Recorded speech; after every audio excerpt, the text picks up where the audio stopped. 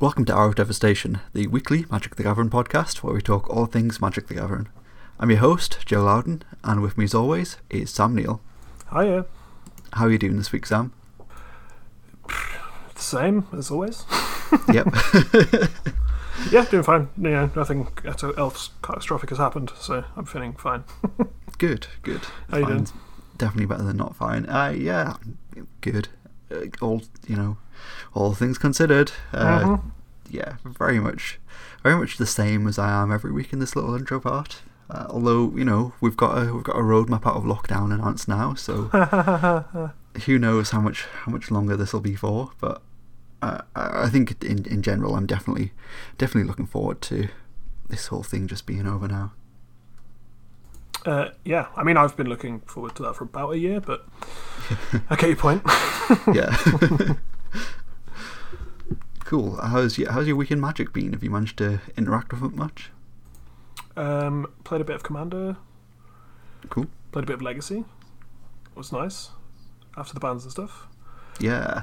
It's really refreshing just to see like a little bit more excitement sort of put back into Legacy. I think I've seen most people seem to be reacting really, really well to the bans. I mean, the whole ban announcement in general last week, I only really saw positive things about it. So it was quite nice, I think. Yeah, everyone seems to be happy with it. I'm very happy with it personally. I've bought and sold some cards in that vein. I'm getting rid of things I don't need to buy more stuff. I now own like blue, white, red miracles. Nice. So that's nice, I guess. I own Scalding Tarns. I'm going to play Monastery Mentor. But yeah, I mean, I've done a lot of buying and selling and trading and stuff, but not much playing, which I guess is kind of par for the course until I can definitely do it in person again. Hey, no earlier than the 21st of June, apparently. Yeah, that sounds believable, right? Yeah, maybe. We'll see. Yep. How's your week been? Yeah, it's been fine. Played a little bit of Arena. Been playing that Sultai Ultimatum deck, and yeah, it's fine. Like sometimes you just win on like turn 5. Sounds good. Yeah, very much feel the way that I did last week about it. Like it's not fun, but it's good. Yeah. And then other than that, like yourself, I guess against yourself as well, played a little bit of Commander. Stuck a pile of green and white cards together because everybody got sick of drawing cards apart from me. So Yep. thought I'd play a green and white cards I owned Commander deck, which is absolutely not my style and not something that I thought I would ever be saying on this podcast. But it was it was fine, right? It turns out the cards that you own are very, very different to the cards that the general Magic playing population would just randomly own. Yeah. When someone says they're going to play a deck built with cards that they just own, it tends to be kind of bad. Yours just had very, very powerful and expensive cards in it. Yeah, there was no ridiculous. real like theme or I guess real sort of consistency to it. It was just like, is it green and white? Yes. Is it a card that I own? Yes. Can I legally play it in Commander? Yes. Can I easily play it in Commander over webcam? I don't know about that. So I did end up putting an Emrakul the Promised End in there without realising that would be very difficult to resolve over webcam. Yeah, I mean, we got through it. It was fine. You just get the other players to look away when I show my hand. Yeah. Yeah, it was fine. I'd like you to not play Emrakul again, but we managed it. Yeah, maybe I'll take Emrakul out and put like Terrastin in or something. But yeah, it's been fun. It's been fun. I guess other than playing Magic is been watching a bit of Magic content, and we had the what feels like out of nowhere was the weekly MTG stream where suddenly they revealed a bunch of Strixhaven stuff. So the hype train has once again pulled into the station. So we're going to talk some Strixhaven this week. We don't know a lot about it currently, but we got a nice little sort of sneak preview.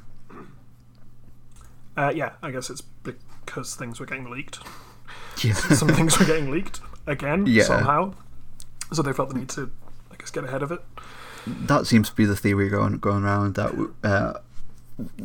on various websites there were some information about the schoolhouse names and I guess some of the sort of themes and colours of the set and stuff leaked, and then out of nowhere we got this surprise Strixhaven, I guess, sneak peek, and yeah, it just seems to be a perpetual problem. Like there are just leaks that happen. Like we haven't spoken about it yet, and we won't really go into detail at all about it. But there are what look like very real leaks for the Innistrad sets.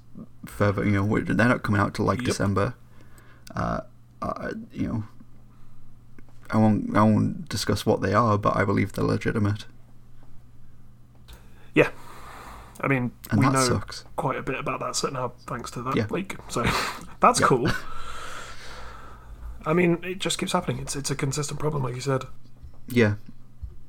I don't know. I don't know what they can do to fix it.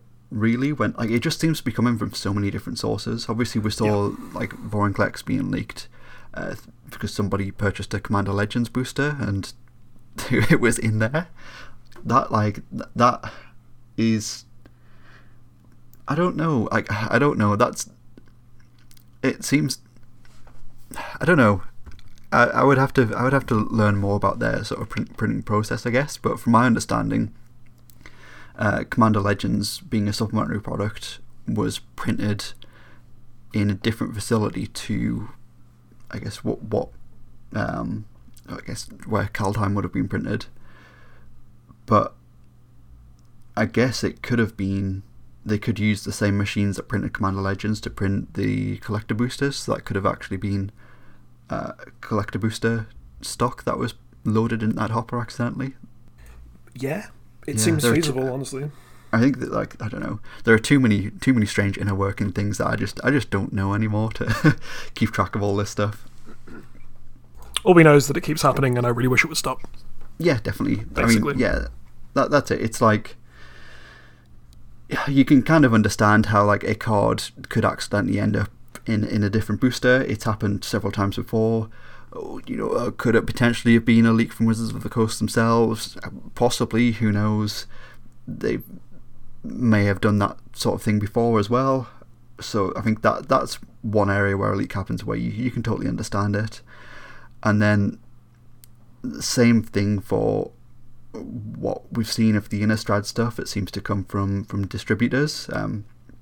I don't know whether that is a store leaking that information that they've received from distributor, or if it's gotten out from internal distribution messaging. I'm not sure, but again, you can understand where that comes from. But it's just this stuff where you'll just see like somebody post like a post on Reddit with like information, and you see it and you read it and you're like, oh, okay, is this real?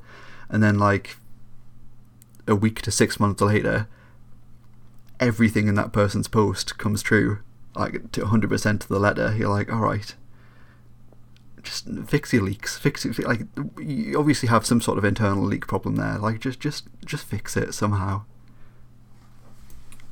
Yeah, I guess just throw money at it. Yeah. It's got to be possible to stop, because this wasn't a problem for a long period of time, and now it just seems to be happening with every set. Yeah, like as far as I'm aware, other games don't have this problem as well. Yeah, I suppose it's coming from printers, distributors. Yeah, but potentially, but like I guess I'm nowhere near as entrenched in Pokemon as I am Magic, but I feel like very rarely do you hear people in like the Pokemon community discussing leaks and stuff like to this extent. Like, things like months and months before they're released, like, oh, they're doing a Bob Ross secret lair, like. Yeah, I don't know. I mean, I wouldn't know about that. There are a lot of strange things. Because I don't actively engage with the Pokemon community, because why would I? Yeah. The same is true for Yu-Gi-Oh!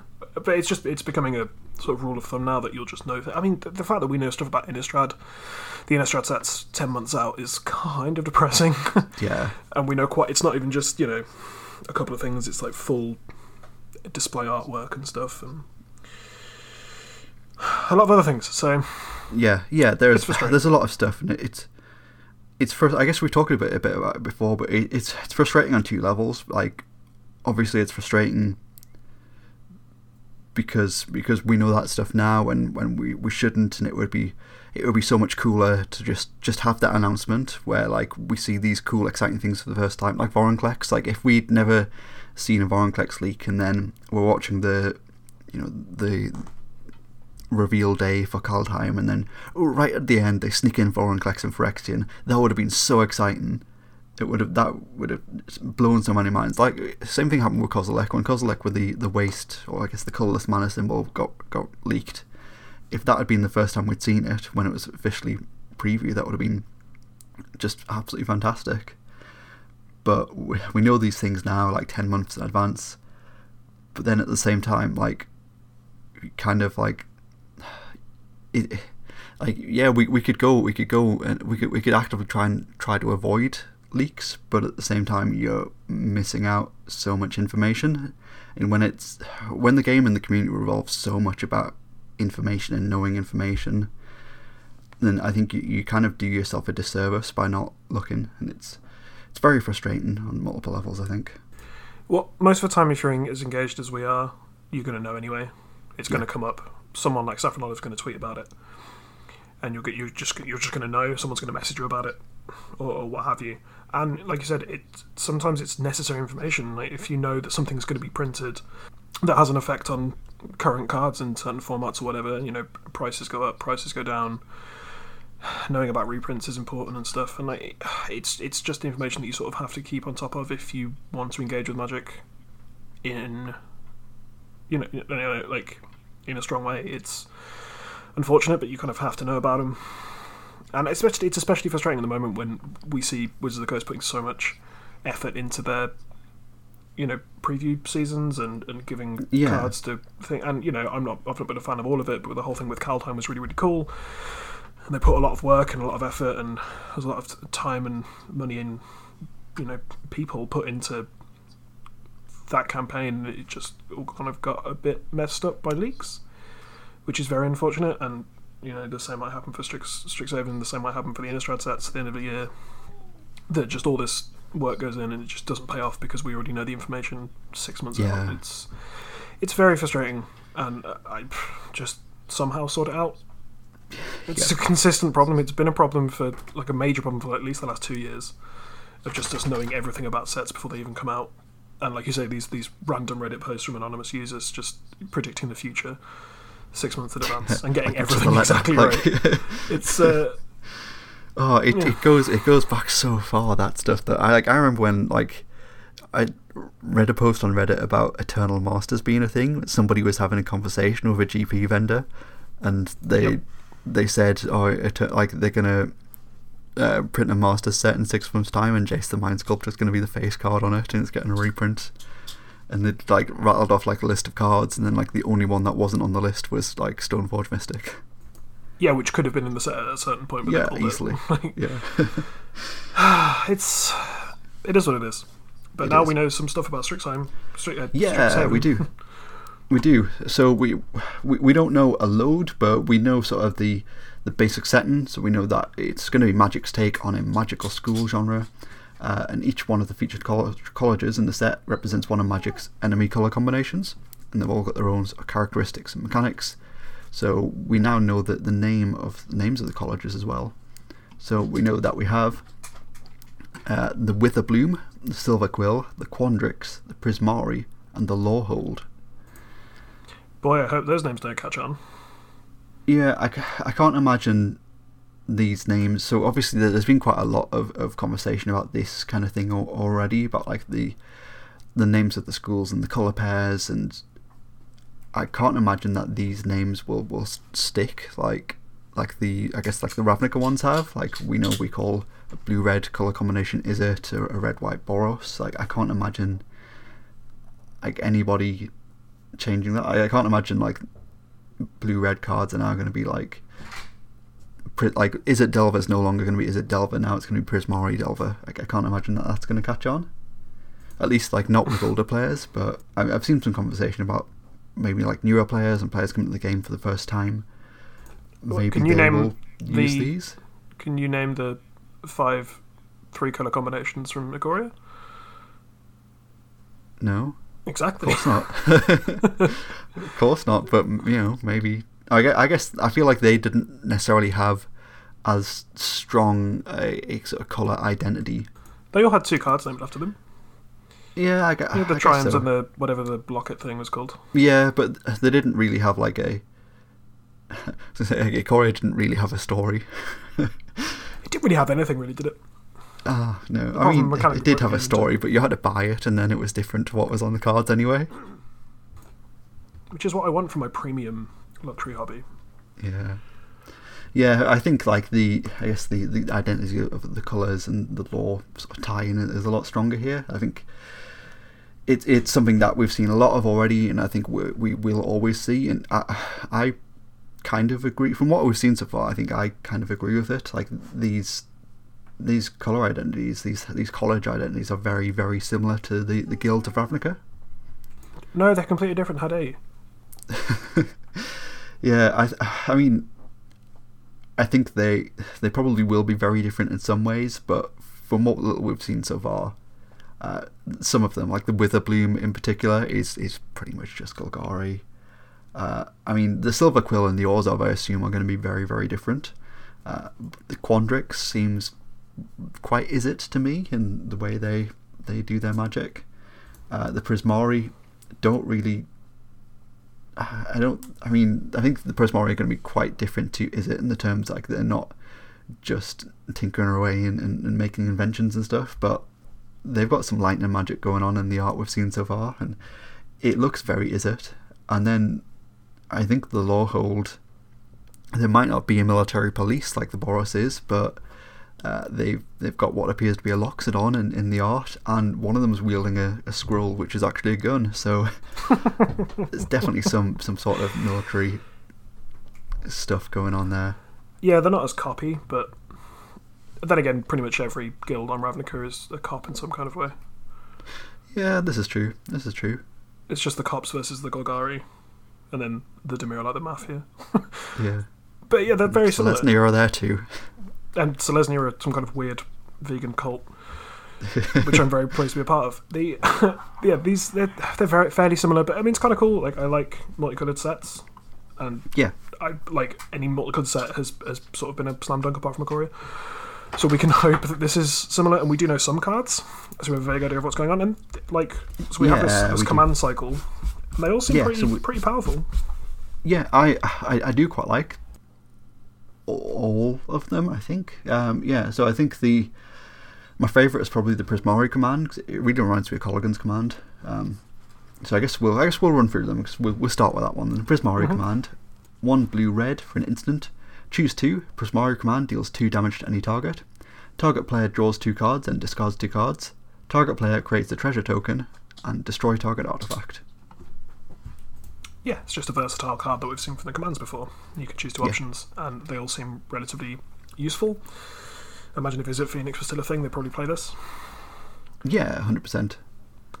It's something that reminds me of like Colligan's command, but also like Electrolyze as well. Very similar in that vein. Yeah, I think these being the first cards we see for the colour combinations for the houses, the colleges, whatever. And this one being so Izzet. Like if this is what Izzet commanded in a Ravnica set, I wouldn't bat an eye. It does a loot thing, which Izzet can do. It does a shatter thing, which Izzet can do. Treasure token, sure, I don't really get that. I also don't really get how it fits into the theme of the Prismari anyway. Yeah, how it fits into the theme of the Prismari, and also like treasure in Magic College. Sure. Yeah. It makes sense, right?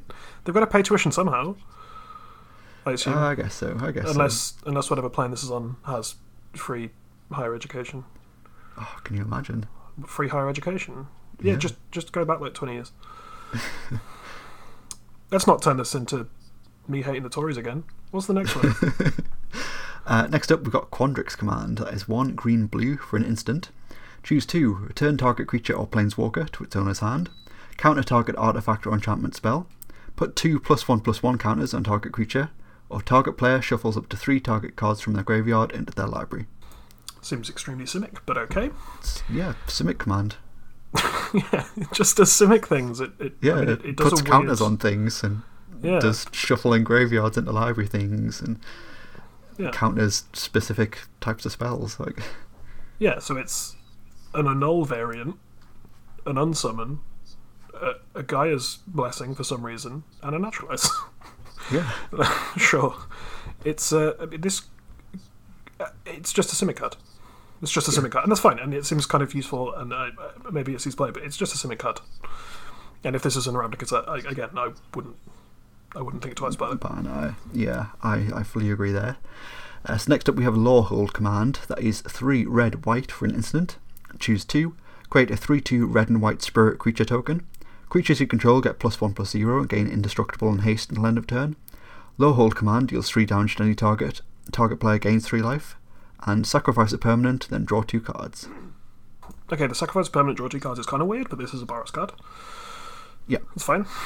It does literally like Helix, except target player gains 3 life. So you're playing Commander, you can make your opponent gain 3 life if you want. It does Boros things. Yeah, 100%. I think... How do you feel about it being 5 mana? Is that a little too steep? It's a Commander plan, so no. Yeah. It's probably just good in Boros Commander decks, and I don't think this was intended for constructed play. For constructed play, yeah, that is fair enough, definitely. Yeah, very much the same as the other two, I think, so far. Like, if this had been... I don't know, maybe this one feels more, I guess, Lawhold than Boros. I think the 3/2 red and white spirit creature token, if that had been like a soldier instead, then 100% this would feel a lot more Boros to me, but I think the fact that it's a spirit makes me feel maybe it's a little more Lawhold in identity than Boros. Yeah, like, if we're splitting hairs, I guess. Yeah. But it's still very Borosy. It's still very Ravnican. Cool, so next up we have a Silver Quill command. This one's a sorcery. It's 2 white-black. Choose 2. Target creature gets +3/+3 and gains flying until end of turn. Return target creature card with mana value 2 or less from your graveyard to the battlefield. Target player draws a card and loses 1 life. And target opponent sacrifices a creature. Very Orzhov. We're going to have to talk about that, aren't we? We are, We're going to have to talk about mana value. We are. So I guess the first step, I think this one is decent, and this is the one that I'll probably just get wrecked by in draft, like or sealed. Like this is the pre-release killer. This is like. I think I'm gonna snap off first pick all of these if I open them in a draft, but I think so, definitely. Yeah. I think this one in particular, just like it's gonna be the one. Like, give something +3/+3 and flying till end of turn, flying for that last bit of damage. Yeah, I'm definitely going to get got by this card quite a few times, I think. So the main reason you're excited about this is that it's a 4 mana sorcery speed Mighty Leap. That's the most exciting thing about this card to you. Okay. No, it's not the most exciting thing, but it's definitely the mode that makes me feel like this is a pre-release killer. This is what's making me go 3-1 at the pre-release instead of 4-0. So you would first pick a 4 mana 2-colour Mighty Leap. Okay. That's good. It's good to know about you. Next draft with you, I'll know that. From what we know from the set so far, absolutely, yeah. What, nothing? Yeah, exactly. I'll take a sorcery speed combat trick, please. Seems good. Okay. So mana value. Mana value, yeah. Yes. So mana value is a new term. It's a term that's going to replace converted mana cost. I don't like it. I think it. I mean, essentially, it's just a new way of saying converted mana cost. I think their justifications for it were that it is a little bit more, like it's more new player friendly. Plus, also it's a lot better for templating because it takes up a lot less space. Mm-hmm. I'm a fan. I think the main reason you don't like it is because you're used to saying CMC. And this is change, and Magic players don't like change. I think change is definitely a big part of it, but I think the thing that I don't like is the term value. I think like converted mana cost to me feels like a very specific thing, and is always going to mean a very specific thing. Whereas I feel like a value is something that is something that can change. Like values are changeable, and values change quite frequently in Magic a lot. Like. Not the mana value, though. The mana value will always be the same. If you have a I was about to say 2 CMC. Jesus, a 2 mana value. Exactly. There we go. Converted just because I'm used to saying it. Converted mana cost does exactly what it what it says on the tin. It's I know it's the same thing. It's just it's a 2-word way of saying a 3-word thing. But I think for me, it's the word value that really throws it off. So I mean, convert mana cost doesn't really mean anything. I still, having played Magic all these years, don't really understand what it means. I just know what it means in terms of a game of Magic, right? I know what the CMC of a spell is, but I don't really understand why converted mana cost is the verbiage for that. It's a lot easier for newer players to grasp. And also, remember when they stopped saying to your mana pool after tap to add? When you're adding mana, like Llanowar after says tap add green, and it's fine. It doesn't matter. We will not care about this in 6 months' time. None of this is important. We'll see. It's just a change, and it makes it a lot easier to. Cause having to explain what converted mana cost is, CMC is to a new player is confusing because I still don't really understand it. And mana value makes a lot more sense. The mana value of this card is 2 or 4 or whatever, and it means the same thing. It's easier to template and easier to grok. Like that's it. Like that's the thing. I think I do fully understand it, but for me it feels a little bit more difficult to grok because of that word value. But I think that's very much a me thing. Yeah, I would agree. That's very much a you problem. Yeah. Oh yeah. 100%. 100% is a me problem, and it's fine. It's fine. I understand the change definitely, and if it makes it more accessible for newer players to understand it, then that's good. That's great. But yeah, I just don't like using the word value there, and obviously like they can't just use mana cost. I don't know. Would you be happier with converted? Yeah, exactly. Would you be happier with converted mana value? The CMV of a spell, because you're not converting it. Like you're not converting it because 3 plus blue is 5. You don't have to convert it. Yeah. Yes, but also like that's an extra letter, and that's bad for templating. So it's I get it. It's fine. Okay. It's fine. We can move on. We absolutely should. Cool. So our final one in this cycle is the Witherbloom command. Again, this one's a sorcery. It is black-green. Choose 2. Target player mills 3 cards, and you return a land card from your graveyard to your hand. Destroy target non-creature, non-land permanent with mana value 2 or less. Target creature gets -3/-1 until end of turn, and target opponent loses 2 life, and you gain 2 life. Wow, how not Golgari. Yeah, this is the best one of the cycle by far, I think. I think this is probably legacy playable, certainly modern playable. It's interesting. I'm not sure about legacy playable. I think it's probably sideboardable if you're playing a black-green deck. Yeah. Like if you're playing Abzan Maverick or something like that. But it does a lot of stuff. The rebuying a land is huge because it can rebuy a wasteland. Yeah. It blows up a lot of problematic permanents. I mean, most permanents have a mana value of 2 or less. I'm just going to go with it. I'm just going to roll through and pretend like mana value is just what I've been saying this whole time. Cool. It kills hate pieces like Rest in Peace or Stony Silence or Null Rod, stuff like that. It kills Aether Vial. It would have killed Astrolabe. It would have killed Renin 6. It kills stuff like Thalia and Mother of Runes by the -3, -1. It kills a lot of things in Elves. It just does a lot. And I think it's kind of playable. The fact that it's sorcery is kind of bad. But I like it more than the occasional like Golgari charm that decks would play in the sideboard. Yeah, 100%. I think it does a lot more. Yeah, the fact that the mana value of the spell is only 2 as well I think that means it is very, very playable, even with a Thalia on the field. So you got to pay 3 for this. Like I would still pay 3 for this, definitely. Yeah, I think the fact that you will use it as an abrupt decay. Yeah. Because the 3 on that rarely comes up.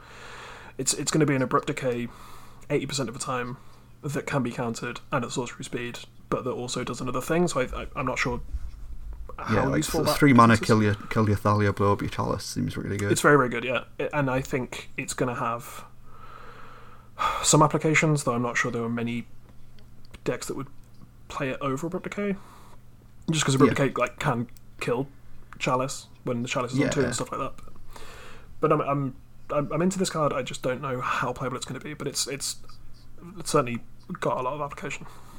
Yeah, that's it. I think it's that it has the most application out of any of them. I think in terms of like eternal formats and stuff. And yeah, I think it's good. I think it's good. I do do think it is very Golgari as well, but I don't know. I think when we see some, some more cards, obviously some more meaningful cards from the set, we'll hopefully get more of a sort of feel for each of these colleges, and I hope they have their own identities to really make them stand out from the Ravnica guilds, because it would be really cool to have both of these guilds and colleges sort of existing in the game and feeling slightly different from each other, but still being in those colour pairs. I think the problem is that those colour identities just have an identity and they do the same thing regardless of whether you're in a multicoloured set or not. Like, the golden commons that we have in draft sets now are just, they all do very similar things. The same thing. Could easily fit into a Ravnica set. So I think you can have a problem with that, but I guess like stylistically, like from the art and stuff, they all look quite different.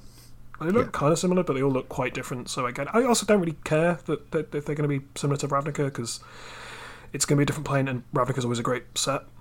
Yeah, that's true. Always has powerful and interesting cards, and I'm excited about another multicolored set.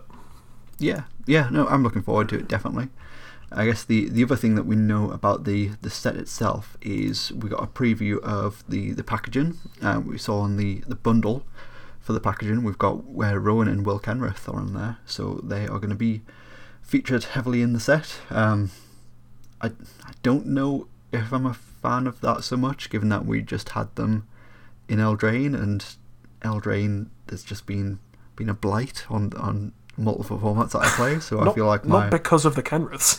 Yeah, exactly, that's it. Like, not because of the Kenriths, but I feel like because I have that feeling towards Eldraine, it's kind of sullied my opinion of the Kenriths a bit. I think the story of Eldraine is so far removed from the cards in Eldraine. Like, people like the story barely comes into the cards that actually matter. Like, the Royal Signs don't really come into it. And I guess we have to establish a new pantheon of Planeswalkers, right? Because we're trying to kind of get away from what was the Gatewatch, and I guess maybe the Kenriths can be a big part of the new story going forward.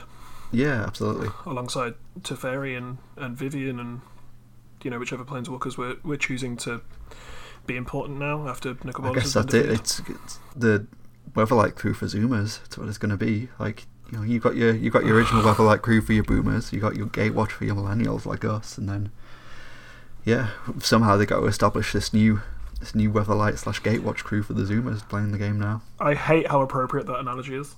It's true though. Like, it works and I agree with it, but I hate that you said it out loud with your mouth. Yep. It's an unpleasant thing to Weatherlight crews for Boomers, Gatewatchers for Millennials. Oh god. Okay, yeah.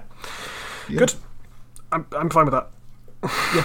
Same. I mean, if we're getting a recurring core cast of characters like we have been so far, like, the Kenriths are cool enough, they're fine.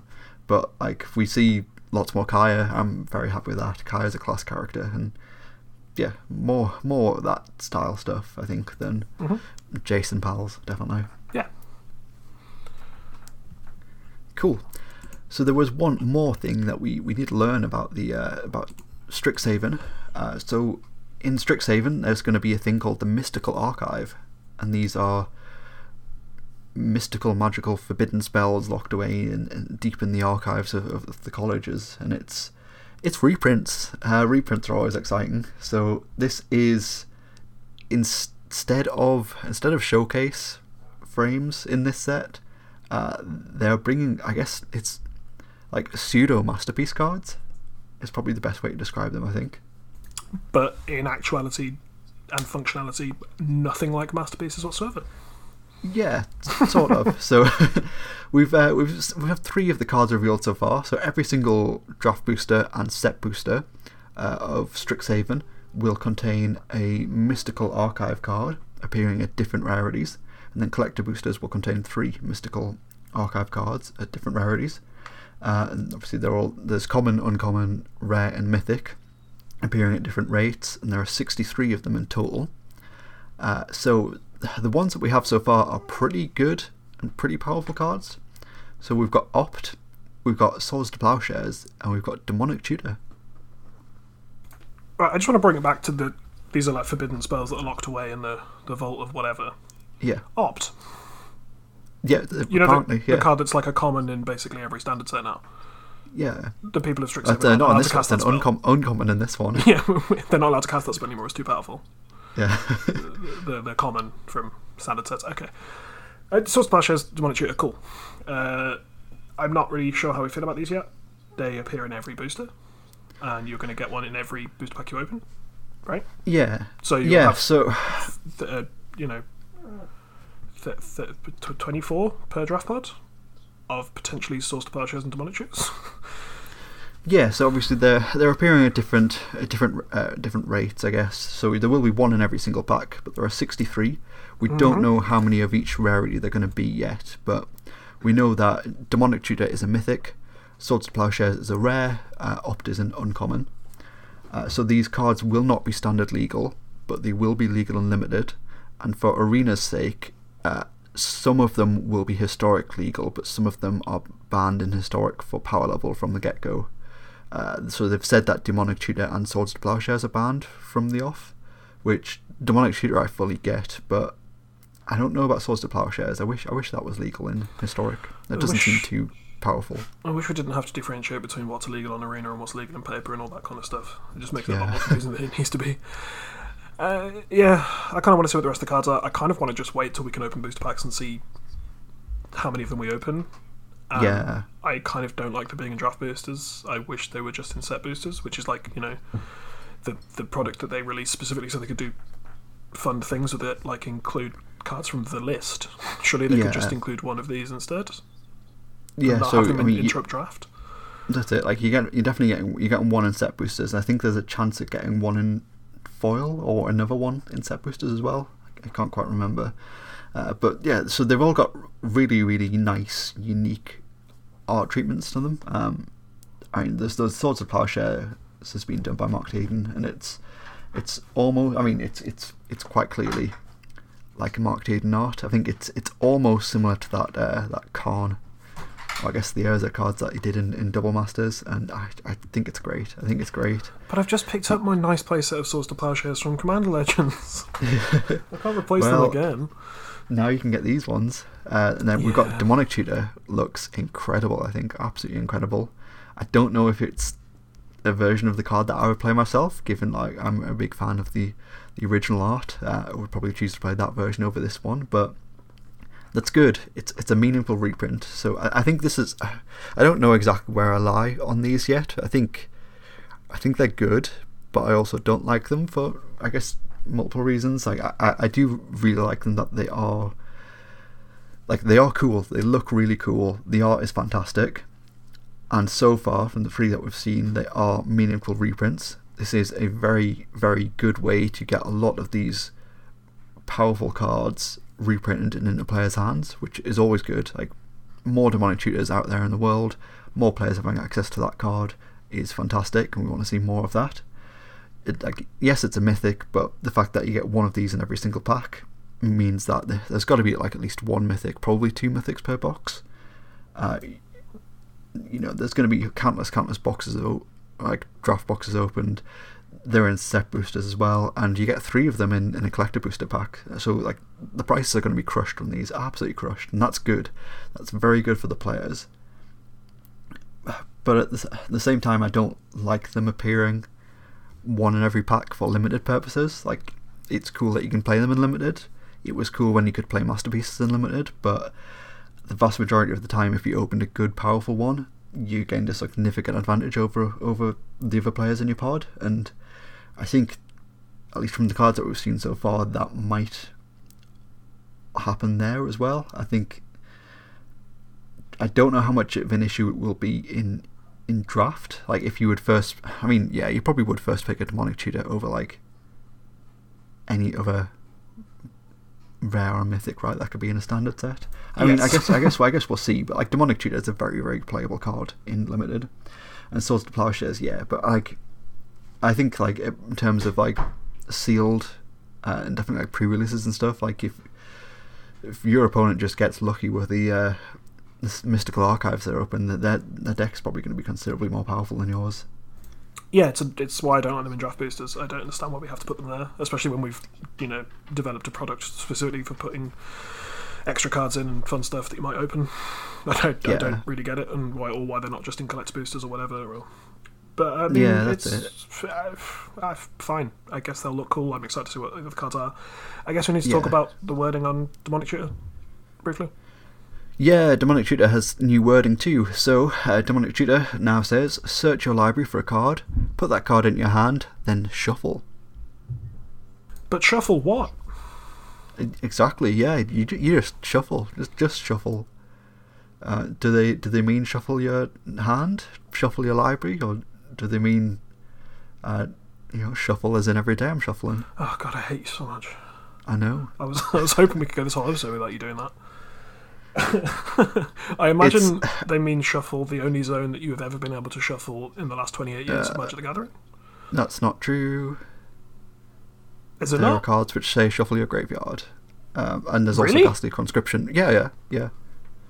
And there's also Ghastly Conscription, which you shuffle a specific pile.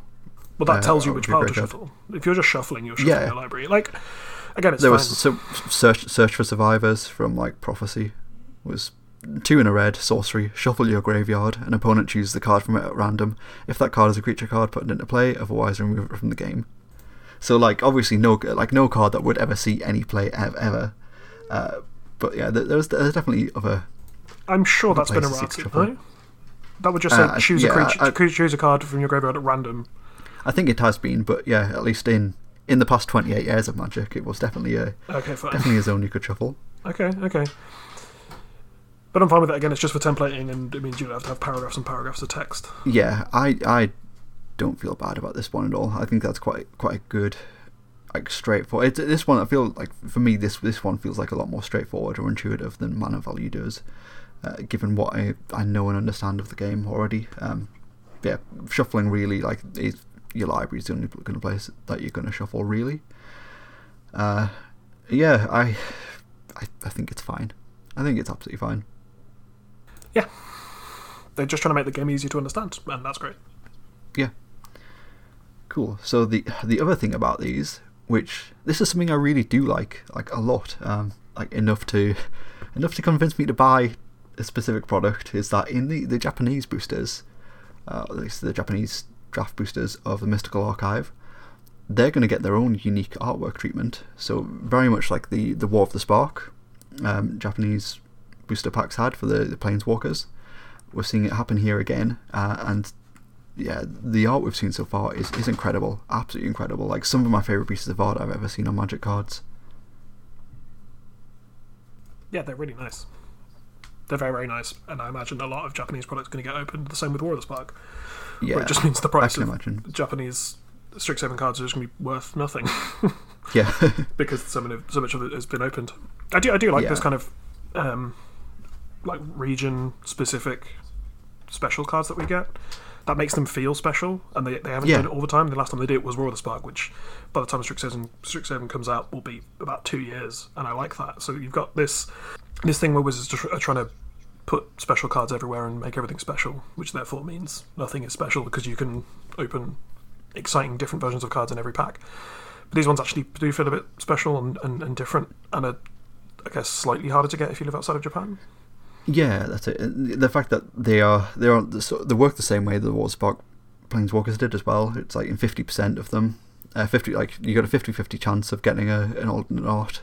So you could open a Japanese pack and just have a regular Mystical Archive art, just with Japanese text, or you could have a special Japanese art version, which, yeah, I think they're amazing. I will definitely be buying at least one Japanese box myself to open because they're amazing. I love them. I don't know if I'd ever play them, but just as like collectibles, I really like the art on the 3 that we've seen so far.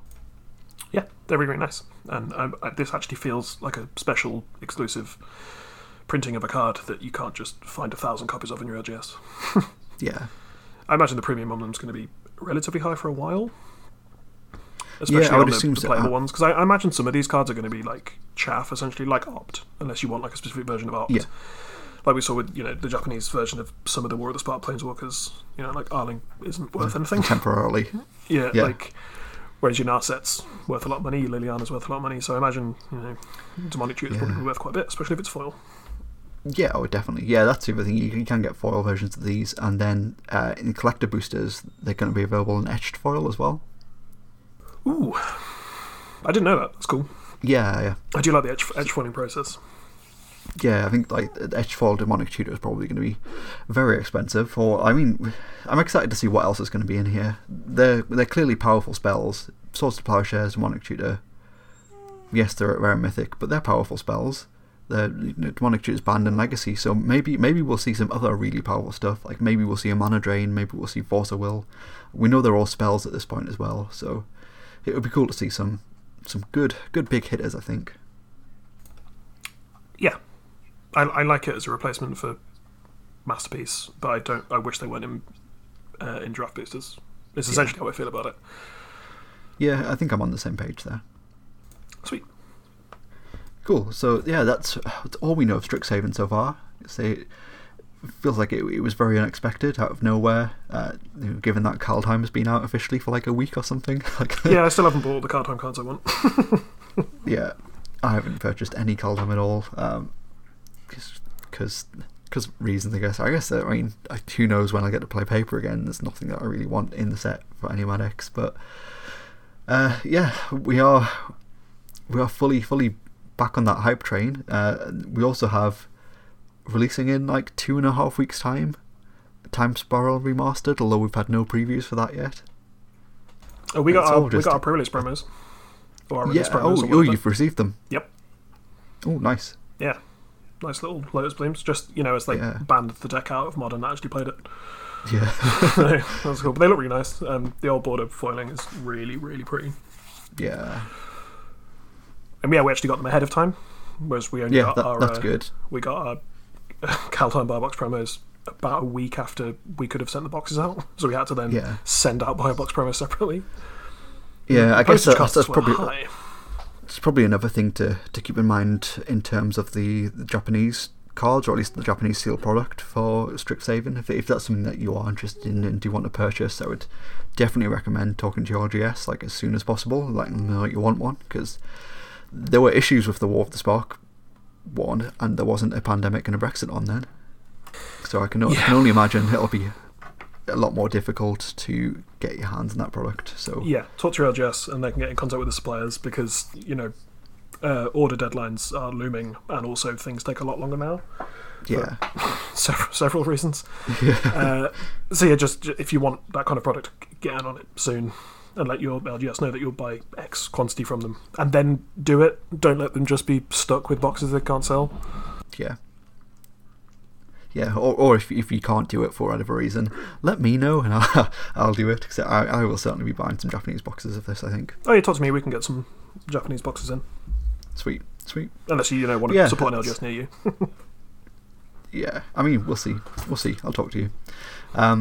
This is Strixhaven. This is what we know so far. It's cool. We don't know a lot, but I'm looking forward to seeing more of it. It's gonna be nice to have what I feel like will probably just be like a bit of a low stakes set. Yeah, it's good. I think it's gonna be good. Yeah, I like these sets that don't have like a big, I guess, point in terms of Magic lore.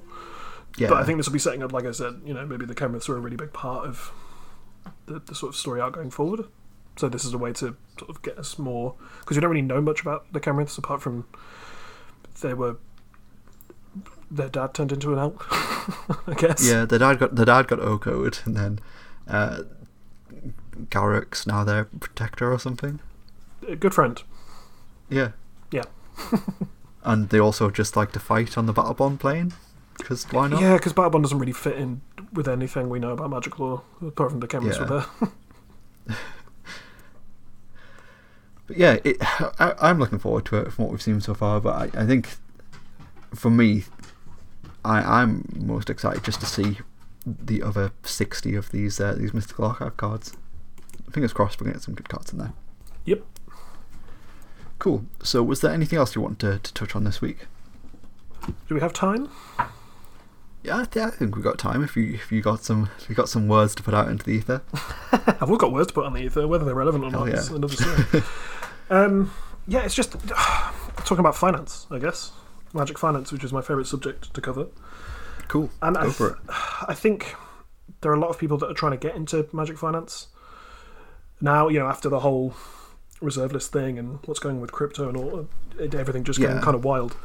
I think there are a lot of things that you can do to help yourself in terms of Magic Finance that I just make it. I guess the point of Magic Finance, for me at least, because I work in an LGS, but I don't own an LGS. I'm not trying to personally make a lot of money off Magic. Is the way to make the game cheaper for yourself is the main way that I treat Magic Finance. So when things are spiking and stuff, you buy the copies that you need. You don't buy 50 copies hoping to sell into a spike, because by the time you've heard about, unless you're like properly in the weeds checking MTG stocks every single day for every card, you're not really going to make a lot of money, but you can save yourself money.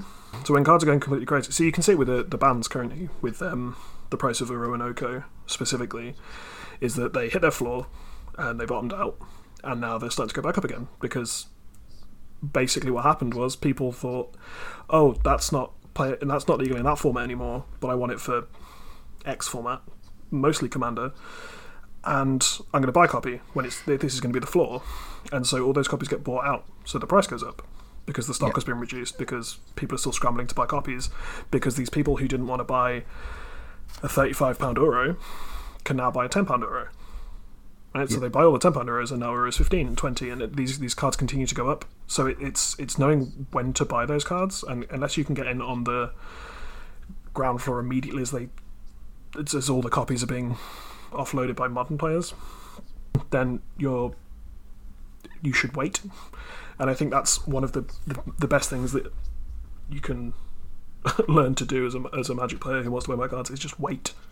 And don't see things being hyped up and seeing the prices going berserk and feel like you're missing out, because you're just paying far, far too much for your cards. And if you want to get all the value out of the cards, you need to understand why cards cost the amount they do. And this is why I think I don't have time to talk about why cards cost what they do. But it's not just buying things because they exist. It's like don't buy things on release or at pre-release, because the prices are just up in the air and they're just sort of manufactured inflated prices based on nothing. They're based on a few people may have written articles about it, about cards. There's been some discussion about it. So we think this card is going to be amazing and it's worth this much. We see it with all the standard sets where the Planeswalkers are worth, they're pre-selling for like £12 to £20, and then 6 months after release they're worth like £3. Especially recently, stuff like Jace Mirror Mage, which was really hyped up at the time and is now worth like £2. You can buy a copy for what, €1.50 on Card Market, because we don't have all the information. And also, there's been a huge influx of the ways that you can get those cards with the different borders and foiling and all stuff like that. So prices are just lower than they've ever been for a lot of cards, just because the supply is so high. So if you really want some cards, just wait on them to see where the price goes. Buying them immediately is one of the worst things you can do, unless you understand the risk going in, right? Yeah. Like, understand why you're placing value on that card. Are you placing value on it because you think it's an expensive card that's going to be powerful, or are you going to play it for a long period of time, or do you just want it because you think the price is going to go up? And also know that you don't know better than people who do it for a living. There are people who buy and sell Magic cards for a living who do track this stuff because their livelihood literally depends on it. And there are people that are trying to manipulate markets, and you're going to get burned if you just try and play along with them. Yeah, I fully agree. I think like especially in current times, there is no real reason to grab to buy any Magic singles on pre-order, really, at all. You're not playing in paper events. The only paper events you're playing are Webcam Commander, most likely. And I've said it before, if that's the case, play with proxies. If your friends don't allow it, get new friends. It's simple as that. If you're friends with people who won't let you use proxies on a webcam game with EDH, then you don't want to be friends with those people. Yeah, your friend won't allow you to proxy Quandrix Command for your Simic Commander deck, then I guess your Quandrix Commander deck, then it's probably not the best play group. There's no reason. Just wait, and if you are somebody who's playing Commander as your main format as well, then give it time, and by the time this comes down, there's probably like, or even if it doesn't come down that much, probably a lot of the cards that you do have gone up in value by then as well. You can sell those and pay the higher price for the new one that you missed out on. But I think you're very much right. Like, just the sheer volume of product that gets opened between draft boosters, set boosters, and collector boosters means that just so many more copies of every single card, every single rare, is getting opened, and the prices of new sets are like, the EV of new sets is ridiculous.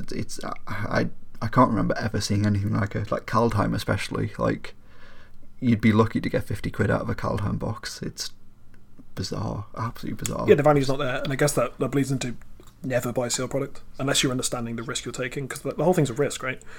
Yeah. Well, never buy sealed product to make value, crack to make money, or make the value of the box in there. But yeah, if you want to make money from Magic, then yes, buy sealed product, and then just sit on it and then sell it in 10 years' time. Yeah, there are very few quick ways to make money, and I've seen a lot of people posting about, oh, I owned X card when it was X amount of money, and now it's X times 10. Okay, but you sold it when it was X plus 50%.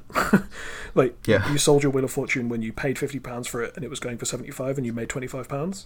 And if you're trying to make money at Magic, that's the way you do it, right? You buy it at 50, sell it at 75, use that 75 to buy something else, and sell that when it goes up to more than 75, right?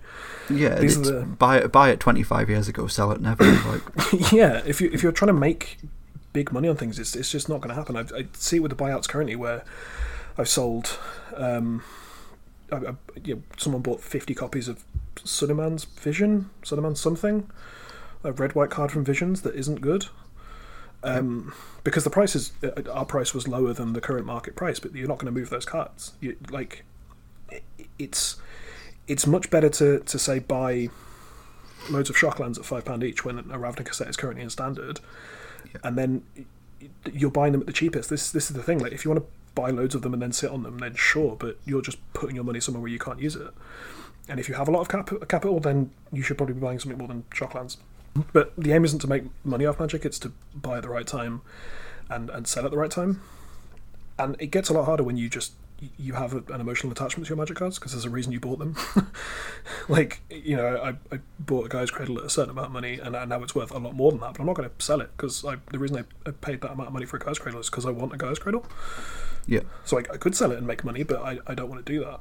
And you have to understand why you're buying Magic cards. Like, if you're buying them to play with, then it's why people are annoyed with, like, the fact that their standard cards lose value, right? And I know that's not particularly applicable now, because we're going to have, certain standard sets rotate that have never been played in paper.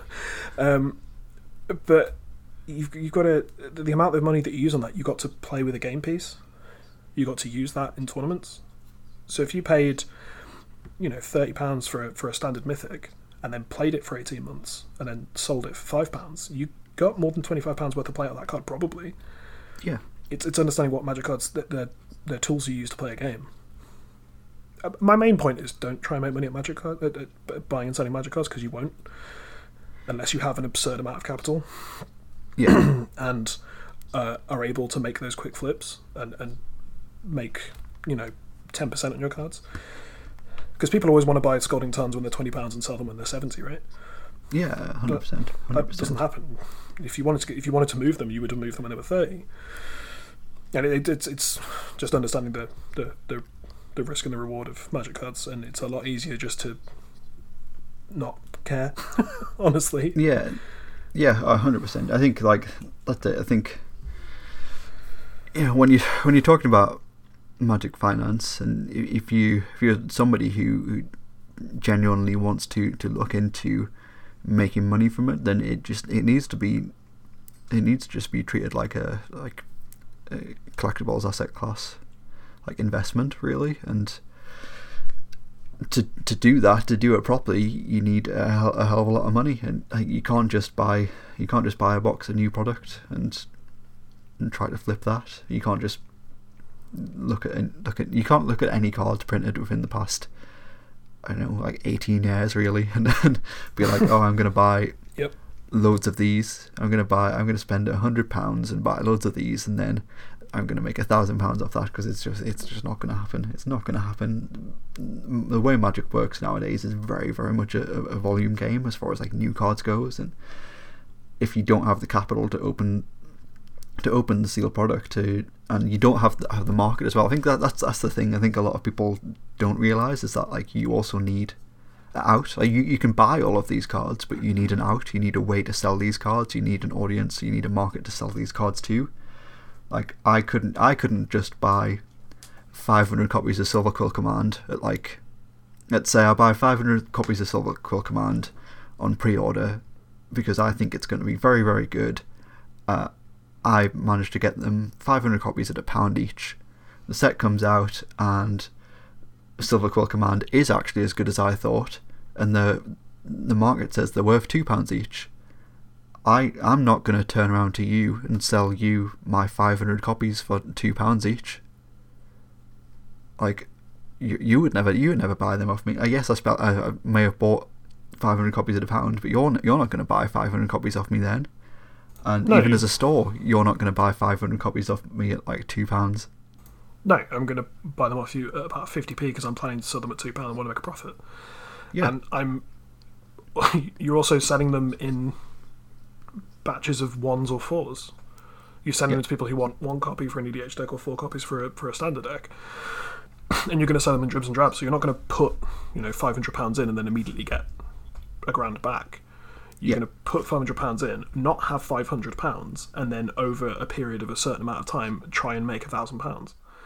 And that's what you can do as a store when you have that amount of capital. Yeah, and in the meantime, more sealed product is being opened, so the value of the cards goes down as you're holding them and trying to get rid of them. I think that it's definitely something that I feel like is overlooked quite a lot when we're talking about Magic Finance. Is that like unless you have like an actual guaranteed out, you've got a large enough audience, or you've got some really specific old card that you know you can sell to somebody, you're just going to struggle to make any kind of profit, really. Yeah, the only time people make big gains on stuff is based on unpredictable things, like things getting unbanned. Like the person who had the capital to just sit on 100 copies of Stoneforge Mystic, when it got unbanned in Modern, made a load of money, but it's a fortuitous circumstance, and also they had a lot of money they didn't care about just sitting in Stoneforge Mystics. Yeah. And not caring about not having that money. And you can do that as a store when you have a capital that you're investing in product and then you're making sales. But if you're just some person who has £500 to put into cards, don't try and make money on them. Yeah, no. The only time the average player makes money from Magic cards is through luck, like 100% through luck. Yeah, and like I said, you can make things cheaper for yourself. Yeah, but that's the only way that you can realistically engage with the market is, don't buy things when they're really good. By the time you've heard about it, it's changed a lot in the last few years, where like commander cards like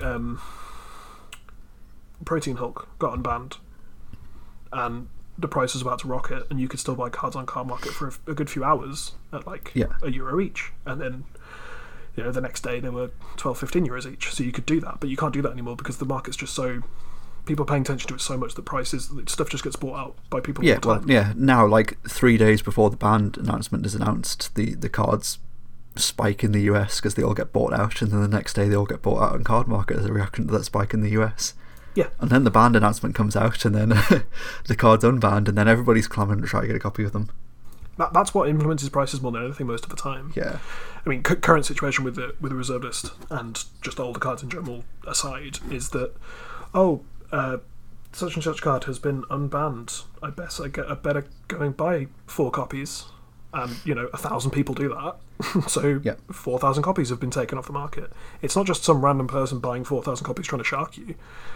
Yeah. There'll be some people that are buying more copies than they need, but most people it's just people trying to buy a playset or a single copy of a Commander because they want one. And yeah, 100%. That's just how prices fluctuate so much. And it's if you can get in on that point, sure, but don't buy the inflated prices. If you can live without the card, or if you need the card, it's for a tournament, so you're probably willing to put some money into doing well in the tournament, right? Yeah, definitely. It's just that's proxy, Jesus.